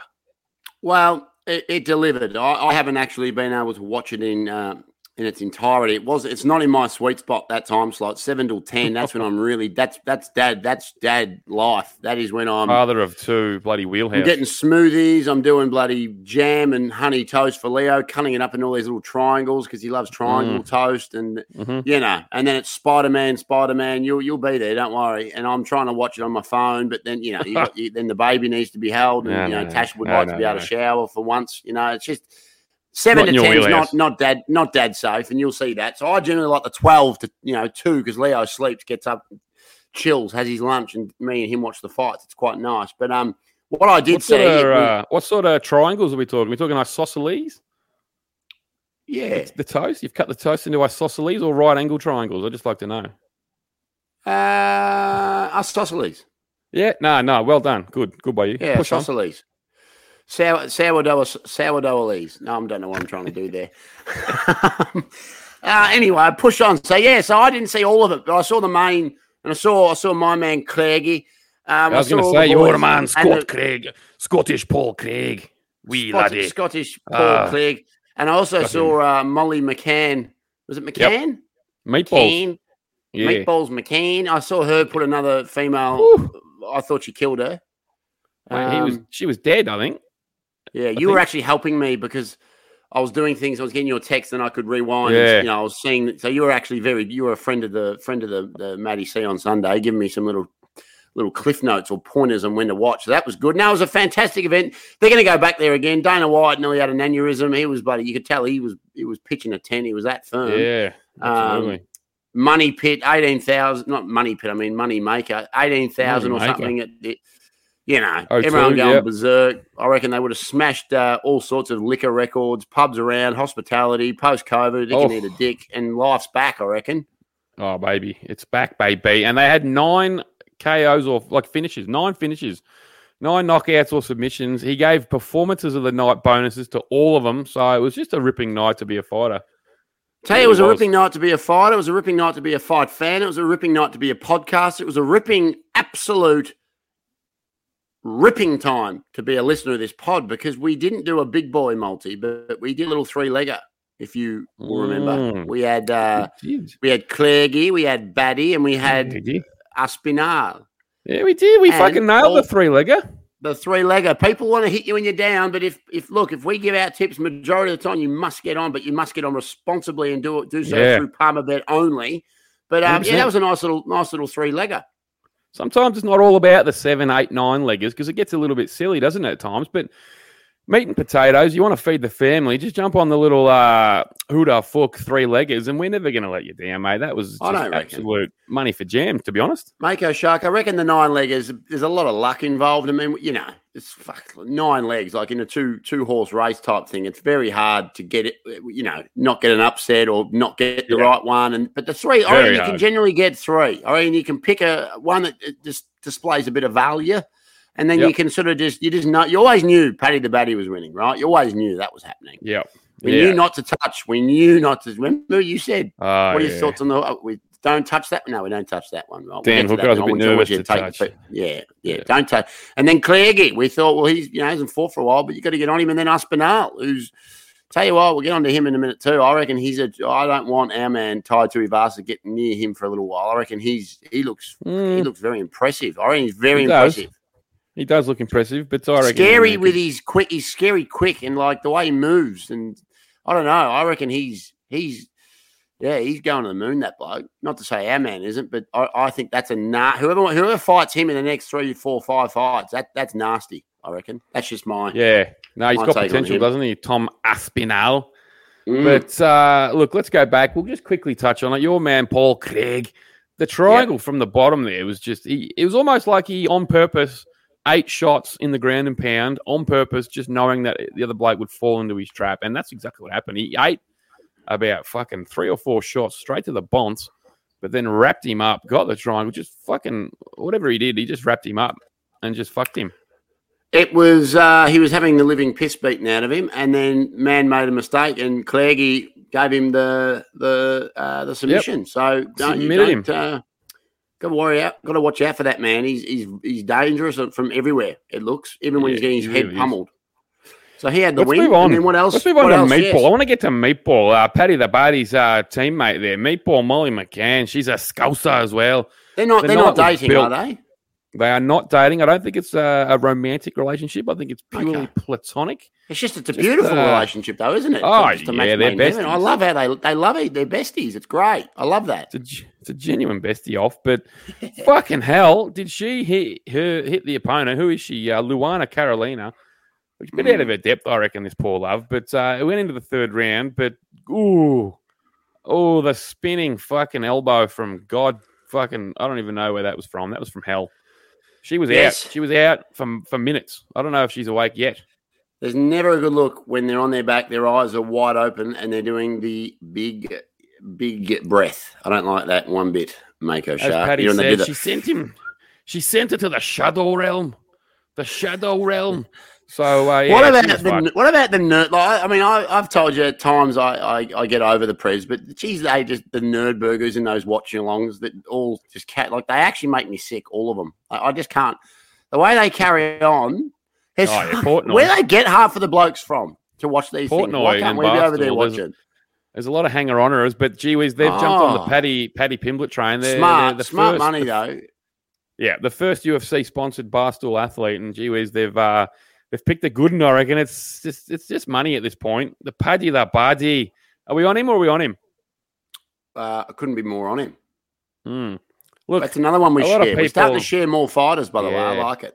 We're aligning for this cast. It's good. We've got to share we've got to have a couple of enemies to make the pot a little bit spicy from time to time. You don't want a bloody big lick fest, do you? No. Like sort of giving each other a lick about how good your opinion. You got to have someone that challenges it every now and then. But it's good to get on hype trains. I don't get on them very often, but this one is definitely. And I love all his dance moves, and that's great. Oh yeah, his little groin. He's got a lot of groin.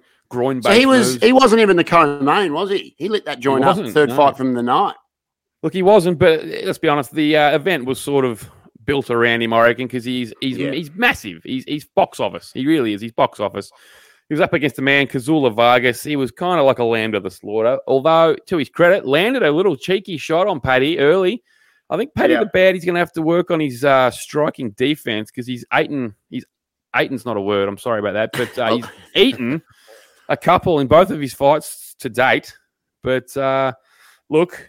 He's a lot of people think he's a striker because of his first fight when he knocked that bloke right out, but he's not. He's more of a grappler. He's more of a wrestler. He's got a lot of this, got a lot of that.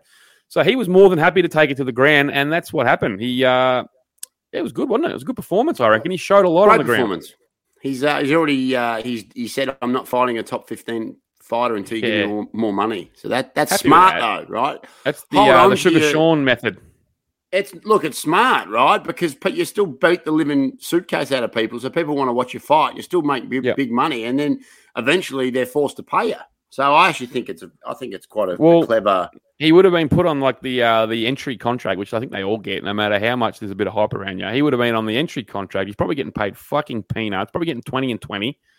20 to show, 20 to win. And when you're that big a man, you're filling stadiums, you've got to know your worth. There's no point jumping into the Lions Den for 20 grand. You know what I mean? He knows. No. Dana knows. They all know. So he'll be able to go to the contract table, I reckon, probably today, tomorrow, and just say, listen, Dana, I reckon we can start working on a new contract because this is all going one way and it's up. And absolutely it's up. So that was big. And then the one we said, don't touch it from a punting capacity, but touch it with your eyeballs because it was always going to deliver. It was good to see Dana White today come out and support Dan Hooker. Yeah.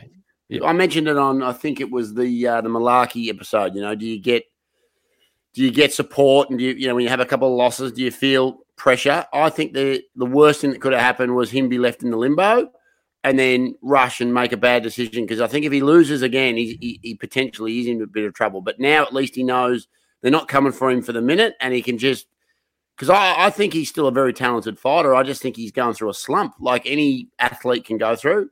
He had a tough COVID period, like I think I mentioned, with he couldn't see his family. I just think he's he just needs to sit down and really work out what he wants to do, what weight he wants to actually fight at, and what his short to medium goals are. Because it feels like he's a little bit all over the shop, taking fights almost as a company man, trying to do the right thing by others, or give killer fights. But sometimes maybe just a few lemons, suitcases, or whatever the word is. Just get a few boys, just a few bodies, mate. Just win 2-3 more fights and get your momentum back because all the fans want him back to his best, Maker.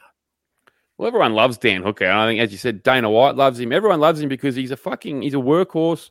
He'll never say no. He's the true meaning of the word fighter. And he's going through a slump. He got absolutely spifflicated here by Arnold Allen, the young man, on a tear. We'll get to him in a sec. But look, Dan Hooker, he's had a bad patch at 155. So he's gone, all right, I'm going to change it up. I'm going down to 145. But Christ almighty, at this point, did you see him on the scales, mate? He does it. He's a professional. He does whatever he has to. He's so professional. He shows up on weight no matter what it is. But he was fucking like, I think it's too much for him at 145, to be honest. He's 6 foot. He shouldn't be getting down to 145. His body was absolutely shredded. Yeah. But I don't think it's healthy for him. I think we saw him in the cage. This is for mine. Who knows if it's true, but I just think he was depleted. He just did not have any spark. He didn't have any energy. He didn't look to move at all. I don't know what was wrong with him, but he was a deer in the headlights, unfortunately, and he was just being sloppy. He was being reckless, and he got his head just continually punched. And I didn't like to see it because I like Dan Hooker. He's a fucking beautiful man, and I don't like watching it, Matty. Yeah, my theory about the scale the day. Don't look at the televised one. Look at the one if you want to pump with Palmerbet and do so responsibly. Watch the weigh-ins, and if you see people that are sort of a bit depleted or struggling, or you can just tell. I reckon it's like when people go and watch the horses or the dogs. They go and look at them in the mounting yard. It's almost like that. It's a theory that works, mate. You can almost pick it from the man who looks more sprightly on the scales. Well, I think I just don't think he should be down there. I think it's bad for his body. And who knows? Maybe it's Arnold Allen. Maybe we're taking it away from him. Maybe he was just too good. But the way I saw Dan Hooker in the ring there was not the Dan Hooker that we love. He just had no answers, and it was all over. And he got knocked out, and it's not good. He's 1-4 in his last 5. He's been smashed around at 155, so he's taken the chance to go to 145, and then he's been smashed around by Arnold Allen. It's amazing to think this is a man who went 5 rounds in one of the all-time fights against Dustin Poirier, and he went fucking toe-to-toe, swanging and banging with Dustin Poirier at 155, but then comes down and gets absolutely stopped by Arnold Allen, a much smaller man, you would assume with less power. Who knows? Maybe he doesn't, but yeah, MMA math, it just doesn't work, Matty. You shouldn't be able to go 5 rounds with Dustin Poirier and then get knocked on your ass in 1 round badly by Arnold Allen. So maybe it was the weight cut. Maybe it just took too much out of him. It's the mounting yard theory, mate. I'm telling you. While you're on Arnold Allen, big double A, maybe tell the listeners a little bit about this man and maybe put some respect on his name going forward. Mate, he's the real deal, isn't he? He has proven it time and time again now. Big win streak. I think that's 10 in a row, maybe something like that. But the biggest in the division, as far as I can tell. So he's called out Calvin Kattar for his next fight, which is a big fight. I reckon that's the one to make. It's a nice little top 5 sort of setup, and then the winner of that can be really, really, really staking a claim for a title shot whenever that opportunity comes up. Because there's not much out there, mate. That was just a terrific performance from a young man, an English man in front of his home crowd. Mate, nothing but respect. He looks the goods. Not on him. I think I'm on him moving forward. Yeah, so I'm going to get on him. He seems like he beat a man we like, Dan Hooker, but that's okay. He looks like a ripping fella himself. I watched his post-fight sort of interviews. He seems like a nice little English lad. Doesn't have the persona of a Paddy, but he's got that sort of English humor about him as well. So I'm on him. And, I'm not on him if he fights Volkanovski. Let's be honest. Hope he gets destroyed. No. But I think he's right there. I think he's in the mix now. One more win, a Calvin Kattar-style win, and, he's up for a title shot. There's no doubt. Nice little summary of Double A. Let me head into the main event. And I sort of said last week I was pretty confident in this fight. Yep. With I've seen that Tommy Aspinall's been having some boxing stuff with Jippo, and I tend to think anyone Jippo touches just seems to turn to gold. He's mentally the right kind of guy. We hope I'm wrong. We will talk about it, the big Barry Hall fight a bit later in the episode. But I reckon he's got the skills, this kid, and I reckon the way he performed against, like you said, a bloke with 1 million fights and some big wins on his resume, I thought it was very impressive. What were your thoughts? Yeah, very impressive. Got the job done. I think he's a step above Alexander Volkov now. Definitely has all the tools. He's hard to read. He's a big man, but he's also very light on his feet. He's got a lot of skills that you don't see at heavyweight. So, look, he's called out Tuivasa, as we said. But I think Tuivasa is just that step ahead at the moment. He's got other fish to fry. So we've heard him potentially versus Stipe is in the works, maybe. But I think Cyril Gane could be a nice little opponent for Tom Aspinall going forward. I'd rather Tommy stays away from Ty at the minute. Ty's on his own little. Let them fight later. I don't want either man to be stopped. If you know what I mean. I'm excited for both. So let them go on their separate paths, and maybe one day in a bigger fight they come together on a bigger stage. Agreed. So maybe some gold on the line. So I'd like that. Cyril Gane versus him would be quite good because he's a couple of athletic sort of fellas. He's got a bit of that Gane that sort of can win. in all manners, so it won't be as annoying if if Garn tries to take him down. And you go, fuck, the striker's on his back. We either got a stoppage from Garn on top or 5 minutes to wait until he can at least get back on his feet because they never seem to get back up. So I like that matchmaking from you, the Mako Shark matchmaking. I think that'd be quite lovely. I think the Mako makes sense. It absolutely. You don't often not make sense, mate. Maybe one to two times a year. But so what were your overall thoughts on the event? I thought it was fantastic. I'm a bit jelly a bit jealous that they're over there dancing on police cars. I know. And it could be us, mate. We got to get the world's. It's coming back, Matty. I reckon Australia's coming back a bit. So with a bit of luck, we could get one of these events out here by the end of the year, I reckon. So let's just cross the fingers, mate. And then your boys get the Moordia pass. Mate, we're ready to strike while the iron's hot. So we really need the events to come to the country, mate. We need it. We fucking need it. We do need it. So fantastic. I'm happy with that event. I'm happy with that little nice review from yourself. I thought I think there's some fighters there that'll be absolutely in some bigger and better things in the next events to come. So it's quite exciting for the fight fans. Everything coming out of that event, I reckon. It just reminds us how good the sport can be when everything's flying. I think it's good. Yeah, you don't need to be watching just the pay-per-views. These fight nights, especially even in the prelim. We haven't got to the prelims because we're running out of time. But it's just you got to watch all the fights, Matty. You got to watch all the fights. You got to watch the fight nights. Don't just stick to the big names because you might not know the names on paper, but fuck me, you're going to see some excitement. And that's where you cut your teeth, Mako. Cut your teeth. You have to, mate. You got to cut your teeth somewhere. These people, you might not know them now, but I tell you what, in a year or two, they're going to be the big names. So you want to be there, ground floor. I like it. Want to cut your teeth on non-UFC pay-per-view events, but you don't want to cut your teeth as a young kid in prep because I reckon I knew two kids that cut their teeth, smashed their teeth to smithereens in prep, and then grew up with butchered mouths. I don't think you come back from it, So anyway, that's just what I'm fucking going with. Cut your teeth on the fights, not on the timber in the schoolyard. All the bloody concrete on the curb. On the concrete. Hey, moving forward, we were at a boxing event, which we've summarised beautifully. But there was another boxing event on this weekend, Saturday night, which is rare, as we know, because they're normally on Wednesdays. What was on, and there was a little bit of it. We won't go into it too much, but was there a little fiasco-y type ending? Was it a little bit of what's going on? We had Billy. To steal it from Gene, a little bit of controversy. A little bit of confusion. But confusion, sorry. And I'm still a little bit confused.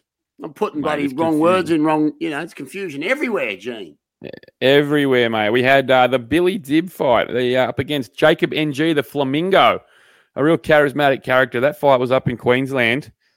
We didn't get to watch it because he's a potential future friend of the pod. Yes, absolutely he is. But look, I didn't get to watch it, Matty, because we were at the Team Ellis event, but I heard a few little things, saw a couple of little clips, but there was a controversial ending.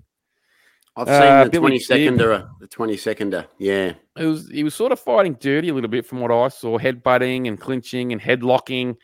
I think the Flamingo got a bit jack of it towards the end there, and I don't know what you would call it, but he he just got sick of it and lifted him up, sort of. He was sort of in a headlock, but he grabbed him and I don't know, how would you describe it? He pulled him up and dumped him. I would describe it, a man. I think what was happening was, I've seen his explanation. There's always two sides to the story, but I'm just going from what I've seen on the Flamingo side. He was saying, as you said, fighting a little bit dirty, pulling his head down, punching him in the back of the head, that sort of, rabbit punches type thing. And then what he did was just stood up out of the headlocky type thing. And by doing that, Dib was obviously trying to do the headlock or hold the head down.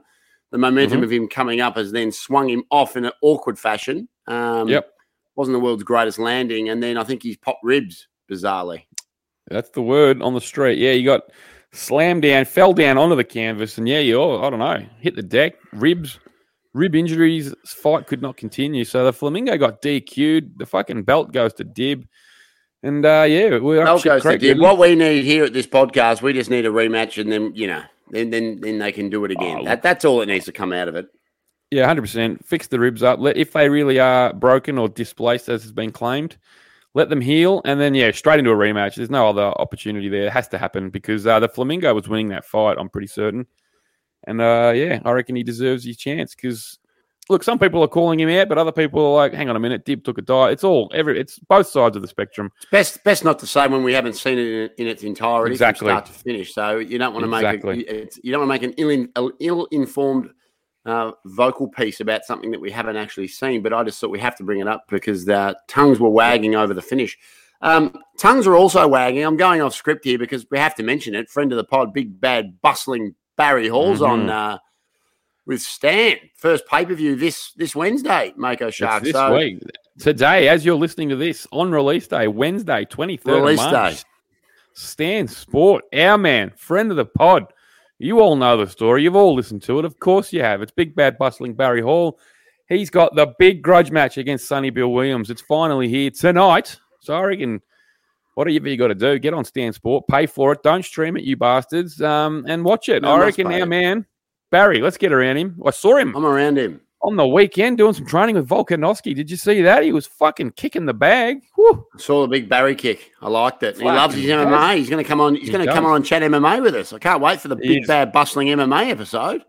Once Barry gets the win on Wednesday, we're going to invite him back on. We're going to talk about the win, and then we're going to talk about, I reckon, Volkanovski's win in a couple of weeks. We're going to get him on.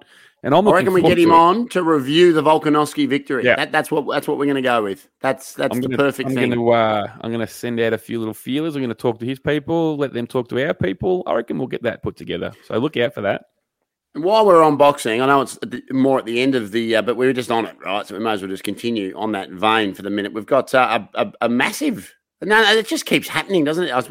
We're so spoilt for choice and for bloody. It's costing me It's costing me a mint at the minute. There's pay-per-views bloody coming at me, Jaxie. What's on Sunday, Mako? And who's fighting? And what do you think's going to happen? Timmy Tszyu making his USA debut, and I'm excited. Wednesday, Timmy Tszyu, his USA debut. It's Sunday. Timmy Tszyu, UFC. Oh, I've lost it, mate. I'm saying all the wrong things. Timmy Tszyu fighting on Sunday, USA debut. Who's he fighting, Matty? I can't pronounce the guy's name. Something Geisha? Yeah, something like that. Who even cares? It's all about Timmy Tszyu. Tell you who he's fighting. He's fighting another victim. That's all that's happening. Just another victim to the Tszyu machine, I would have thought. Yeah. It's on Showtime Boxing. I should have actually researched how to pronounce it, but I just thought we're just going to pump up Tszyu. He's in Minnesota, so it's going to be cold as the buggery, I would have thought. So Terrell different conditions. Gausha. That's it. Gausha. I thought I'd leave my cunning linguist to that yourself. This is big for Tim Tszyu because there's a lot of hype. A lot of people over there, they all know and respect, obviously, Kostya Tszyu.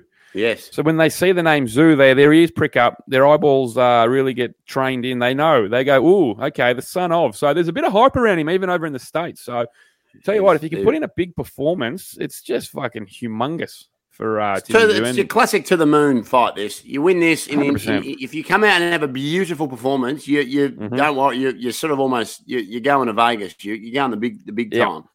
You're staking your claim on a world stage then. So, it's big. It's a big bloody fight. And everyone should be watching this. Absolutely everyone should. I know I will be, and the Mako Shark will be, and the Who the Fuck listeners will be. Get around him, show him some love on the socials too, and show the boys some love while you're at it. Rate, review, and algorithm us up, please, Mako Shark. Yes, please. Yes. There's another Australian fighting. Is it on that card, or is there something happening? Has there been an announcement? Separate knob. Why separate knob? Separate knob? There was a separate knob for the volume. Why separate knob? A lot of people thought it was the snooze. Throw in the odd Seinfeld here and there. I'm being pretty good at it. I've been working them in. No, it was not the snooze, man. A lot of people think it was the snooze. There was a separate knob for the radio alarm. Wow. Yeah, I won't go on. I could do the whole script. That's silly. We'll get a podcast going just specifically for Seinfeld one day. When this thing goes to the moon and we're a media, is it conglomerate? Is that the word?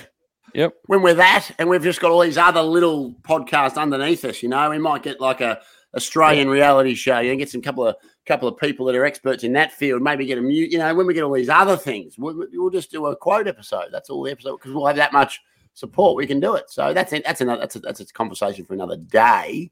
But anyway, back to the fucking initial question. What have we got? Well, on Sunday, we have another Australian, a female by the name of Ebony Bridges. You might all know her out there. She's quite infamous.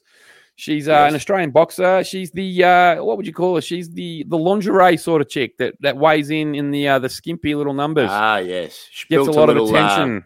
She built a niche. Clever, mate. Clever. Very clever. She's built herself a little audience. Then good head on her shoulders. The young lass, I reckon, because she knows how to make money and how to get obviously a network or a reach or whatever, and she goes out and performs well too. So she's fucking got it. She's sort of got it all, buddy. Yeah, she's got it dialed in the modern world. She knows all about social media and getting going viral, all this sort of shit. So she's carved out a little niche. She's got a big following because of it, and she's actually backing it up in the ring. So she's fighting over in Leeds in England for the IBF Bantamweight World title. So get around her. It's an Australian. Jeez. We're on her. So look, is that a Fox Sports televised event, Mako? I think it's, I saw Ben Damon put something up today about what you can watch it on and when it is. I think the card starts at 6 a.m. because it's an English card. But I think she's on there. I think it is on Foxtel. So I reckon she'll be somewhere early on in the middle of that card. So, mate, she's an Aussie. She's fighting for a bloody world title.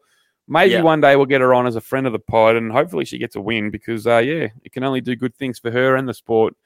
Ebony Bridges on Sunday. Ebony Bridges. Jump on board. And if you're looking, good shout on Ben Damon, because if you are ever looking to find where and when to watch any sort of boxing, it doesn't have to be just Australia, any boxing in any country in the world, he will post days out and he gives you times, he gives you channels. Yep. It's you just got to go and show him some love. You don't even need a bloody TV guide. You just go and look at Benny Damon. And I've just seen as well a little shout. He's got a little sort of short little chat series with Fennick, the Lost Fennick tapes. So make sure you support him in that little project, like he supported 100%. Your boys on this podcast. So that's just we like to share the love, Mako. Last week's friend of the pod, megastar Jeff Fennick, one of the all-time greats of the sport. Last week's guest. I'm sure you've all listened to that too. If you haven't, go back and download it now. But Benny Damon and the Jeff Fennick Lost Files on Foxtel. I think it's a weekly thing coming up for the next few weeks where they go back through the tapes and sit down with Jeff, and he sort of just narrates it all. I think it's fantastic. It was on last night. It was bloody good. Bloody good. They're a great team. I mentioned it to Jeff on the interview. I love the way, because Ben's he says all the things you need to say as the host of the show, and Jeff just gets the full. Fennick gets you can say whatever he wants, so it's quite good because you got one guy towing the company line and another man with a free pass. I think it's a perfect match made for the fans. A very good system.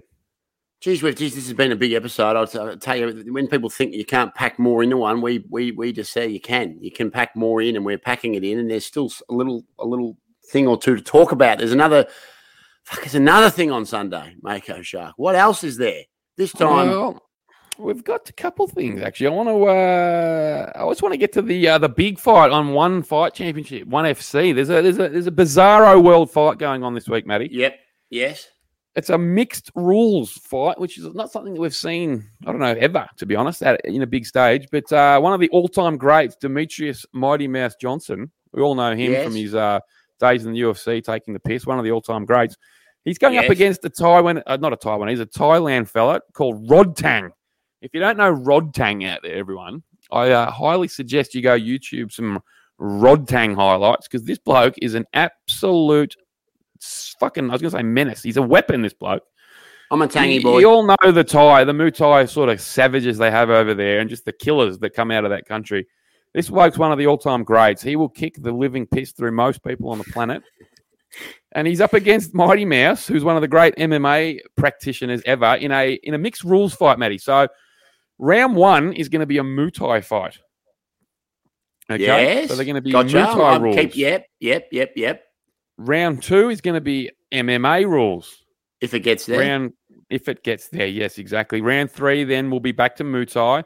And then round four will finish off in MMA again. So basically, it's one man's strength versus another man's weakness. And I think the first round is either going to be, it's going to be fantastic. It's fascinating to think about, mate, because obviously Mighty Mouse is just a fucking, he's a legend. He'll take you down. He'll fucking do what he wants with you. But in Muay Thai rules, you got to stand there and you got to trade. And this bloke Rodtang he's a freak. I'm telling you, he's a freak. I want you to go watch his highlights. He could literally end this fight in the first round. It's a matter of, will this fight end in the round one, or will Mighty Mouse be able to take him down in the second and submit him? Because these could eat a knee coming in for that takedown too, though. 100%. But in the first round, he can't even do the takedown, so he has to stand there and fucking trade with him. So I'm a bit scared. Anything could possibly happen. So I think this is weighted heavily on the Tangerine. I think he's the Rodtang. I reckon the Tangerine. Yeah, the Tanger. He's definitely the tangy boy. He's got the. I'm on him, by the way. Just putting that out there. I think I've said it 3 times. I'm that excited about him. Yeah. Look, I reckon he's obviously got the purse or something because I don't think anyone thinks it's getting out of the first if they're allowing. Well, I think it's because if it was the other way around. These Muay Thai blokes, they have no takedown defense. So really, It would be way too heavily weighted to Mighty Mouse. So they've had to sort of maybe do the Muay Thai first. But even then, it's still now heavily weighted to Rodtang. He's going to be throwing leg kicks from hell. I'm actually fascinated by it. So it'll be entertaining no matter what happens. So just to summarise Sunday, you've got Rodtang. You've got Rodtang. The Blonde Bomber. You've got Timmy Zhu. And there's one more thing. We've got UFC. We've got another UFC fight night coming up, mate. Correct. That's where I was leading you down the path to that. Yes, it doesn't stop, mate. There's just another fight night. It just doesn't end. We got this one not as exciting, to be honest. So we don't have to really talk too much about it because we've gone on and on. We just need to tell the listeners what's actually occurring. There's at least one fight that I'm looking forward to, and that's Askar Askarov versus our man Kai Kara France. Kai Kara France, I'm a big fan of, and we're a big fan of, and hopefully he's a big fan of us, and will become a big friend of the pod, Mako Shark. Yeah, he's on a bit of a tear, mate. He is. Do you see any realm that his tear continues? Stops, or does it just does he just I get think this? There's a chance it stops. I think Askarov, he's the number 2 ranked man in the flyweight division. He is a serious threat. So this fight's 50-50 for mine. Kai Kara is looking good. I don't want to pick it, but I think the winner of this is locked in for the next title shot after bloody Figueiredo and Moreno go around for the 9th time. Yeah, when they go around for the 57th time, they'll eventually get a go, will they? Is that what you're telling me? I think so. This is definitely, I would say, the number 1 contender fight. Yes. And there's big boys. There's big boys headlining. Yeah, which the hype that this Chris Daukaus, and we mentioned. I think he gets put into another realm by Curtis Blades personally, but I don't know how you see it. And there's not really much else on there that warrants too much of a. There's nothing really there. That's not the most. You got Neil Magny fighting down there, which is surprisingly low down on the card for a man of. He's still fighting. I didn't realise he was fighting. Is that Alexander Olenek? Olenik's still out there. Yeah. He's still going around. He's had up there in age. Nearly 60 wins. He's had 59 wins, 16 losses, one draw or no contest. So he's had that's 77 fights, MMA fights. Brutal. That's fucking bizarre. He's had 3 times the fights than we've had episodes. Well, when we get to his age, I reckon we'll have had more episodes, to be honest. We will, but it's anyway, it's a lovely event. You want to put Kai Kara in a little Palmer bet? Mako show. What's your bet? What's your bet of the week? You got to give it. Bet of the week, eh? Bet of the week. Yeah, look, I was going to get on Timmy Zhu, but gee whiz, his odds are short. Palmer bet. Why don't you bundle up a few? Do a little Aussie pride of Australia. Get on the Bomber and Timmy Zhu to both stop their opponents. Give us that. I'll try and bundle up a few if you just bear with me. Bundle up. I'll bear with you. Do a little bloody bundle up. Can you do Timmy Zhu into UFC? You can, can't you? Of course you can. Maybe do it off air and post it on the story for the listeners. You probably should. This is probably crap podcasting. No, it's okay. We can do whatever the hell we want. Australia's greatest podcast. I'm going to put Neil Magny in there. Slide him in. Mm-hmm. I'm going to put our man, Kai Kara France. He's a rank outsider, actually. It's scary. It's value. It's value for the multi-boys. What do you mean? There's always one value bet. Yeah, we're going to put Curtis Blades in. So it's a little 4-legger here for the boys. Let me just go combine. Yep, $7.20. That's perfect. A nice little stake. We're going Curtis Blades into Kaikara France, into Neil Magny, into Tim Zhu to get the job done on the UFC. Why do I keep saying that? USA. It's I'm so used to saying UFC on the podcast, Matty. I wanted to say USA debut. So that's where I got there in the end. So USA. I was looking forward to that. USA. You'll be right. So 4-legger, paying $7.19 on Palmerbet. Gamble responsibly when you put that multi on, please. Absolutely. What else should you do responsibly? Because I'm basically I'm done for this episode. You're done. You're tapping out, are you? Yeah, I just think that's been a solid episode. I think comedians should get out on a high, and we've peaked. I think it's been a perfect episode, really. It's been picture perfect, to be honest. And look, everyone out there, thank you again for Dean Lonergan coming on. That was a nice chat. Great chat, actually. Yeah. Got Thanks the big to fight coming up on. Can you tell the listeners, Mako, because they don't seem to listen to me as much. Can you give the rate, review, and algorithm vibe, and then thank the Team Alice guys, and then take us out? Yes, I'll do that for you. Thank you, Team Alice guys. You're all great. Thanks, Alty. You're one of the great men. We love you every week. Try and pump you up. What was the other thing you want me to do? Oh yeah, like, review, subscribe. Fucking, what's the other one? Review, 5 rate, stars. Subscribe, like, 5 stars. Give us a tug. Give us a little bit of this. Give us a bit of that. Put some oil on us. Bloody rookie, all nice. And gamble responsibly. And listen responsibly, Mako. 100%. You got to do that too. Bye for now, everybody. Who the fuck is that guy?